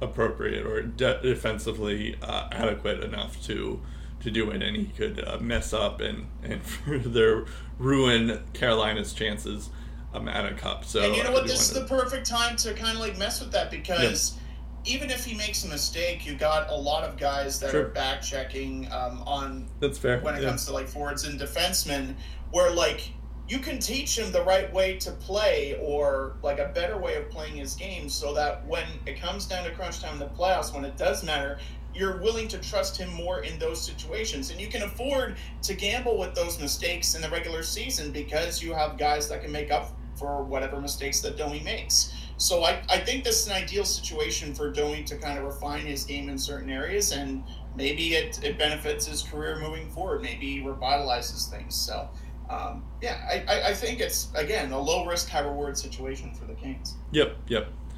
All right, so we do have some time left at the end of this show. We thought that the Bruins and the Sens both made a couple of minor deals. I guess the Bruins, I'll start first, because we did talk about the Hampus Lindholm trade last week. But they also, I thought they would make one more trade or one more thing to do, but turns out they didn't. They did the opposite of that. I thought Jake DeBrusk, if they were going to make a trade, Jake DeBrusk would be involved, but instead they re-signed him for 2 years, $4 million. And yeah, I thought this was meant to they sign him and then they trade him somewhere else, so then they can find him, so then the team, they can get a higher value out of that, because that's not a bad contract regardless of where he goes. It's the offseason that could change their mind. But yeah, according to DeBrusk, he's still and I thought maybe why is he signing that? Because if he doesn't want to sign with the Bruins, he's doing exactly opposite of that. So maybe he changed his mind or something like that. Because that's not a bad deal for Jake DeBrusk. And it turns out that he still wants to be traded. So, but yeah, I guess the Bruins are still honoring that. But yeah, they signed him I think it just makes it more palatable, so that they can, instead of trading a rental, they're trading someone who has at least a couple of terms left, or just like a bridge deal. So that's nice of the Bruins to do, but I can understand why that's a little bit confusing and a little bit disappointing, to be honest, as a Bruins fan, because I thought like this meant like, oh, we could end up getting a Max Domi or a Rickard Rakell, but it looks Instead like that's you could not get gonna like happen. a Jacob Chikrin in the offseason, and DeBrus goes to Arizona. I mean that would be even better, but yes, I think the Bruins would have to trade more than Jake DeBrus to get Chikrin, but yeah, so there was that. Also, the Bruins and our Sens made a trade, which is fun. These kind of hardly happen. I feel like a couple times the Bruins and the Sens have made a couple trades, but yeah, like last year when Boston got Mike Riley and eventually extended. That's right. That's a good point. And of course they share Zdeno Chara, Peter Chiarelli as well. So and Chris Kelly. No, you can have Peter Chiarelli. That's fine. All right. Then he's all yours. Well, yeah, we can share Zdeno Chara. Although I think at this point We'll share the early 2000s Peter Chiarelli. Yeah. I mean, yeah, we're both ashamed of Peter Chiarelli at this point, but although at least Chiarelli got us a cup, so that's he did win a cup. And then after that, yeah, and Chris Kelly's another one, and Zdeno Chara, of course. Yeah, I'm fine. Chris Kelly. Yeah, we'll share Chris Kelly. Anyways, it seems like we're going to share Joshua Brown, because that's who comes back for the Bruins, and Zach Senyshyn goes to Ottawa. Apparently Zach Senyshyn, who of course is another one like DeBrusque, who was that 2015 first round pick, and instead of Thomas Chabot or Brock Besser or Kyle Connor or Matt Barzal, I could go on, Travis Konechny. Yeah. I think there's another one that I'm missing, but yeah, anyways, he ends up going, he just doesn't pan out in the Bruins, and yeah, he's going to Ottawa. I think he was another one who actually had a trade request, and the Bruins were able to make this happen to this. I actually like this trade, or I hope Zach Senyshyn gets his chances in Ottawa, just because I am friends with you, Steve, that it seems like he'll have some opportunity in Ottawa, so which he probably wouldn't get in Boston. And I feel bad for Zach Senyshyn, as much as I would rather have Kyle Connor.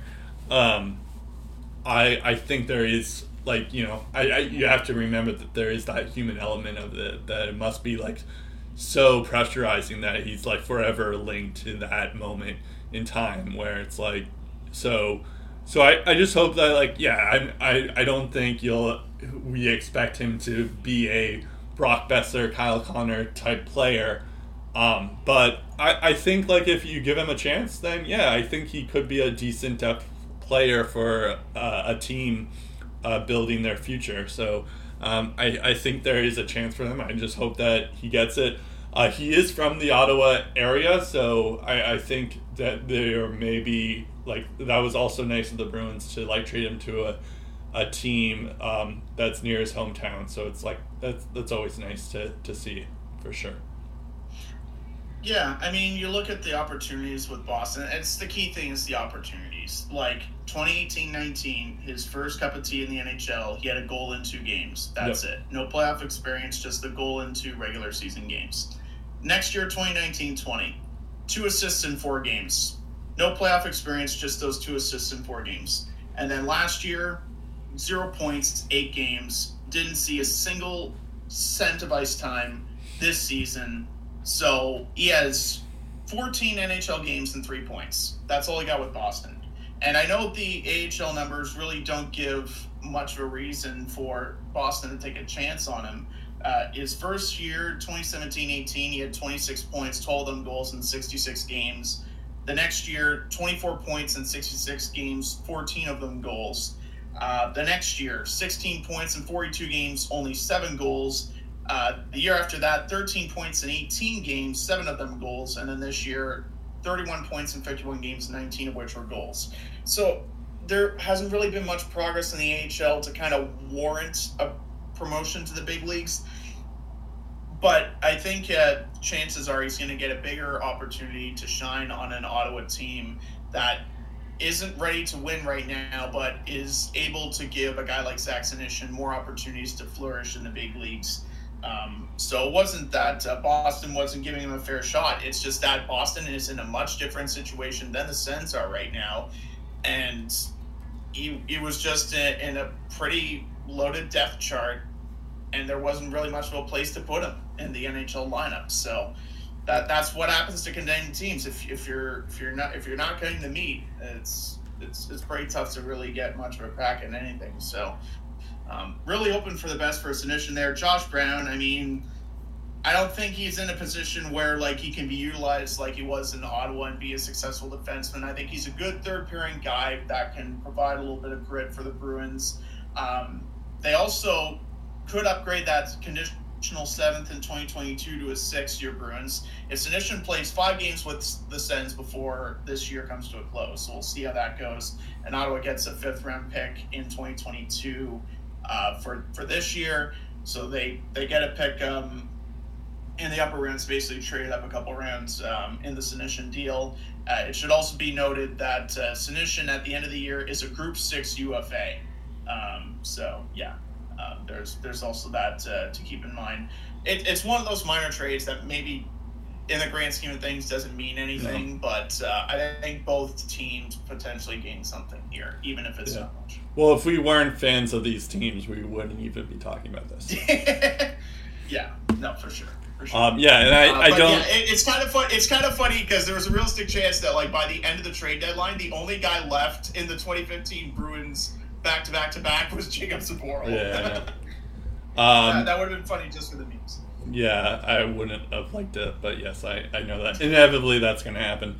And also we got Thomas Chabot out of that thing. Right. Bruins. Yeah, no, I was wondering if Senyshyn is going to ever, like, once he inevitably goes to the pro roster and Chabot is healthy enough, I wonder if they're going to mention the fact that Senyshyn was picked ahead of Chabot in that trade, in that draft. But maybe he gets a 20-goal season. Yeah, we'll see. That'll be funny. Maybe he's the next Anthony Duclair. See, here's the thing: is like I really do hope that Senyshyn makes it and figures something out. But it will hurt just because it's in the division. But you know, I think like I don't really have high expectations for Josh Brown or the 7th round pick, or if it's turns into a 6th round pick, who knows? But yeah, it's definitely you know, it could end up hurting, but you know what? At the same time, I'm just like, you know what? I'm friends with you, Steve. I hope the Sens do well, as long as you can beat the Habs and the Maple Leafs. If Senyshyn actually ends up helping your teams and he becomes a vital part of your core, which I guess there's a potential that could happen, but who knows at this point. You're also in the immediate future maybe ready to go on a deep playoff run or at least be a top 3 team in the Atlantic, which, given what we thought was going to happen at the start of the year, is pretty successful for the Bruins. So there you go. All right. The Sens are still with it. Do you want to talk about the Sens moves? I'll talk about what the Sens did here. I'll run through the trades real quick because I wanted to mention Nick Paul and Anton Forsberg during those situations. So, Ottawa gets Travis Hamonic, $3 million cap hit next year. He's a free agent after next year, so they got a bit more term. And in exchange, Vancouver gets a 3rd round pick in 2022. I don't know if Travis Hamonic is going to be the answer to Ottawa's prayers. What I do know, he's probably a bigger upgrade than Josh Brown, so I can live with that. No disrespect to Josh Brown, but Travis Hamonic has been around the league. He's established himself as a shutdown defenseman in previous years, and I think he's got plenty more to give at the NHL. The only thing about... if I can interject here, the only thing about Hamonic is that apparently he didn't get along with any of his teammates in Calgary. Apparently, I forget which teammate it was, but someone in Calgary was asked like on the loss of Hamonic, and he was like smiling the entire way because he was just like thankful that he was gone, which is something you hardly ever see in the NHL. So that like someone was publicly happy that someone was gone. So just watch out for that. There's potential that he could end up not working out for you guys. If he's a bad teammate. There's always that possibility, but I mean, if you've seen what happens with Sens players on expiring contracts, even if Hamonic is a good teammate and he does everything right, there's no guarantees that Ottawa keeps him and I'm just get upset. I'm just saying, like, there are some red flags apparently. So there are some red flags, yes, but at this point, the Sens are in a position where they can upgrade in a lot of areas, and it's worth the risk. And again, like if in regards to the Calgary situation, maybe it just wasn't a good chemistry fit in the locker room. Some guys fit better in other settings than in most settings. Yep. And maybe the Sens could really benefit from what Hamonic provides. As to whether or not he's a good teammate, we'll see. Totally fair.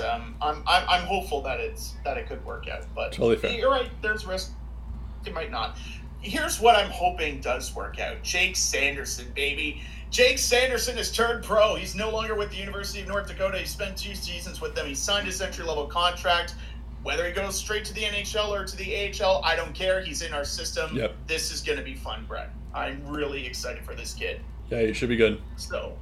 So yeah, there's that. Now, Zach Sanford. Speaking of guys getting traded, Zach Sanford and his $2 million cap hit going right to the Winnipeg Jets. He's a free agent after this year. In the 62 games with Ottawa this year, 9 goals, 7 assists, 131 hits as well. Only did that in 14 minutes, 11 seconds per game.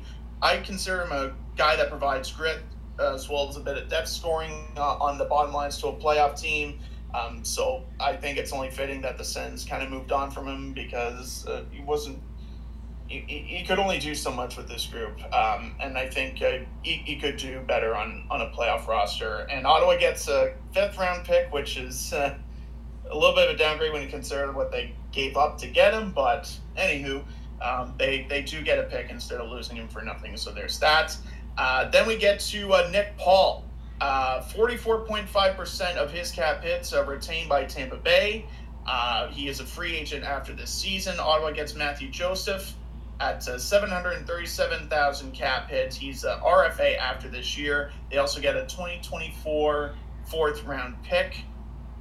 So it should be noted that Tampa is, limited in what they can do with the salary cap. They also got Riley Nash in a small trade there. So they were loading up on depth however they could.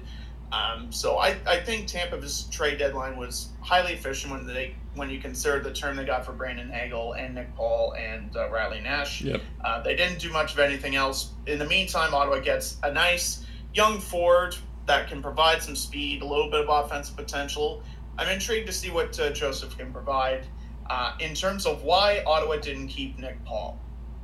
You look at his numbers this year, 11 goals, 18 points in 59 games. So this was before the trade deadline happened. Only 2 power play goals, 131 shots on goal, averaging 17.22 per game, 37 seconds of power play time per game.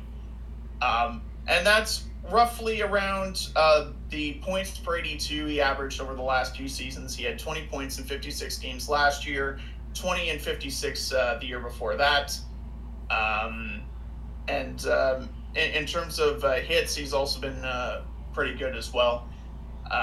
His ice time has steadily gone up as well. It was 14.27, then 16.05, then 17.22. If you look at his penalty killing minutes this year, Brett, heading into the trade deadline, he was 17th amongst all NHL forwards in penalty kill time, 130 minutes and 12 seconds. In the previous years, he had around 119 minutes and then just 24 minutes and 31 seconds after that. So, or before that, I should say. So his penalty killing time has also gone up, mostly in line with Connor Brown this year. The Sens' final offer reportedly was $10 million over 4 years, so that's a cap hit of $2.5 million. But from what I understand, Paul turned that down. The Sens decided to move on, and he goes to Tampa Bay. This is why I am disappointed that Nick Paul is gone. I will let me reiterate that. I think he was a very good player. Also one of the final remnants of the Jason Spezza trade, And he was a good foot soldier for the Sens for a couple of years. And I think he's absolutely earned the right to go out and ask for his pay because he's had a pretty serviceable season on a bad team. This is why the Sens didn't give him more than $2.5 million. It's because already the Sens have committed to Brady Tkachuk. They need to pay Josh Norris after this year. The year after that, Tim Stützle is going to need to get paid. And now that Jake Sanderson has turned pro, he's going to be on the list down the road as well. And this team also needs to bolster the roster in other areas. Nick Paul might be a first-line player on the Sens today. But in a couple of years, as you start to add more pieces and the team starts to get better, what's his role going to be? And I say that because you look at the Vancouver Canucks with what they did with their bottom six forwards over the past few years. You look at what the Islanders have done with their bottom six forwards. At times, you could argue that it was worth it for the Islanders. Unfortunately, injuries have caught up with them this year and they're not as good. In Vancouver's case, it's been an experiment that has failed on epic proportions. In more ways than one, it cost Vancouver in the long term, and it put them in a very tough situation in terms of cap space with like Louis Eriksson and Jay Beagle and Antoine Roussel. The list goes on.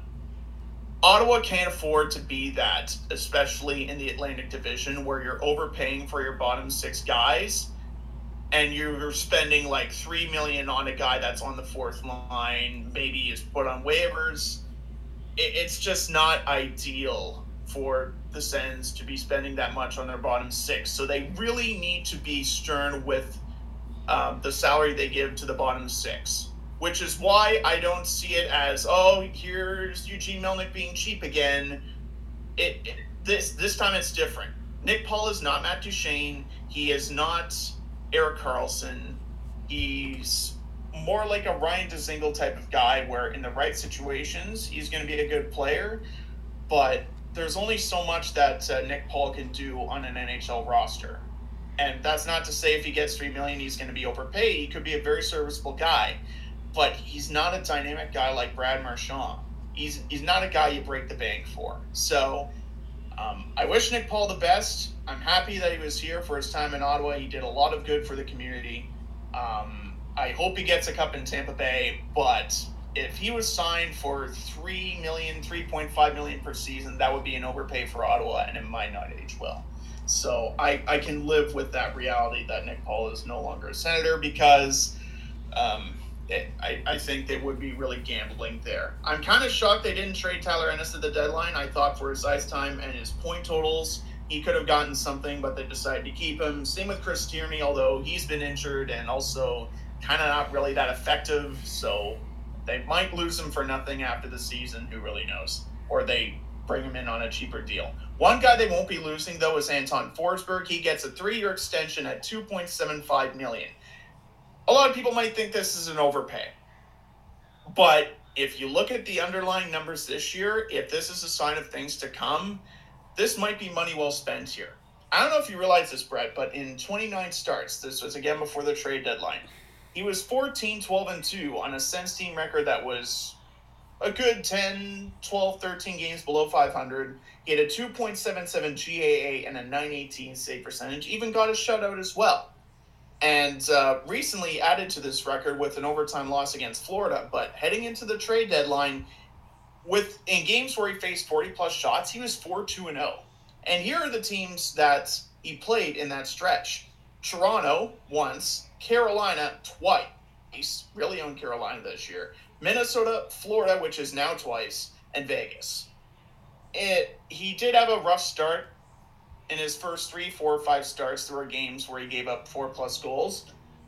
He's only surrendered more than 3 goals twice in 2022, heading into the trade deadline, which is pretty nuts. In terms of shots faced, he's 26th in the league. Through his first 31 games, he had 939 shots faced. In save percentage by goalies with at least 25 games, heading into the trade deadline, Brett, he was 12th, which is pretty good, near the top 10. You look at the names that were on this trade bait board heading into the trade deadline.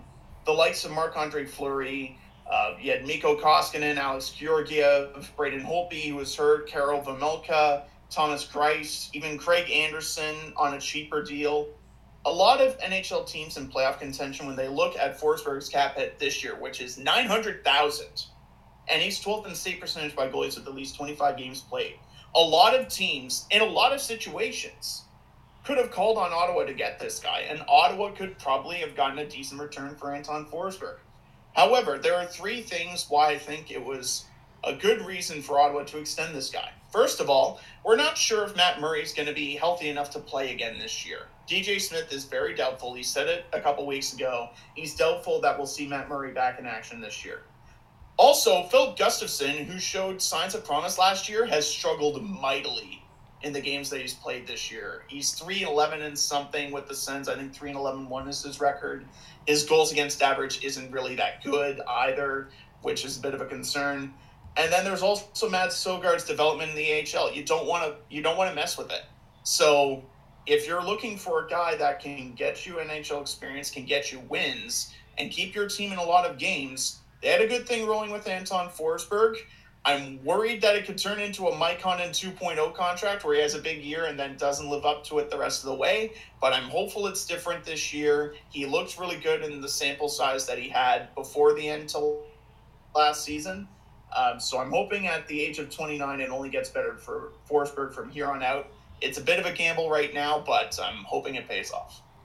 Yeah, there's a couple of, like, I feel like the Senators made a couple of, like, minor moves, but they could end up working out. Two points that I do want to mention that you didn't mention. One, so Zach Sanford was involved in that Logan Brown trade earlier this season. Right. And that was Logan Brown and a 2022 fourth round pick that they give up. And then all they get back in this trade to Winnipeg is a fifth round pick in 2022. So essentially, I know that that trade was in September, but essentially the Senators get a fifth round pick for Logan Brown and a fourth round pick. If you like in transitive property, things like that. So in that sense, you could have done more than just a fifth round pick, but at the same time, it's like, I guess it's more of a tell of how good or how mediocre Sanford was in his time in Ottawa.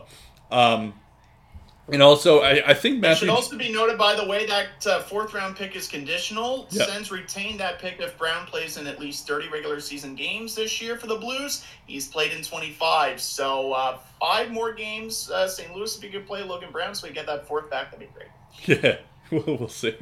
That would be funny. So that way we only have a fourth and a fifth. Yeah. By getting Zach Sanford. That would be funny if it's like, if they just... like St. Louis is just like purposely not playing Logan Brown just to mess with the Senators. Yeah, that's probably their plan. Yeah.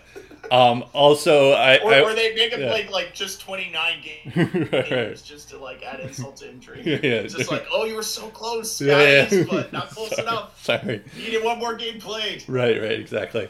And then I also wanted to mention that Matthew Joseph is actually, he could be a decent player for you guys. I know that he had 18 points in 58 games for Tampa, but yeah, even like, when he first got into the league in the AHL, he had 53 points in 70 games, so that's not terrible for the Syracuse Crunch. It's just, I guess it's like, he was always noticeable in the playoffs for Tampa, especially last year where he had 2 assists in 6 games. I guess just the thing is that, he's always just has a depth role, but I think he could be decent for you guys in Ottawa. And you were mentioning about like the Nick Paul stuff, and you wanted a long-term contract. I think he's a pretty good player, but yeah, I understand what you mean that like if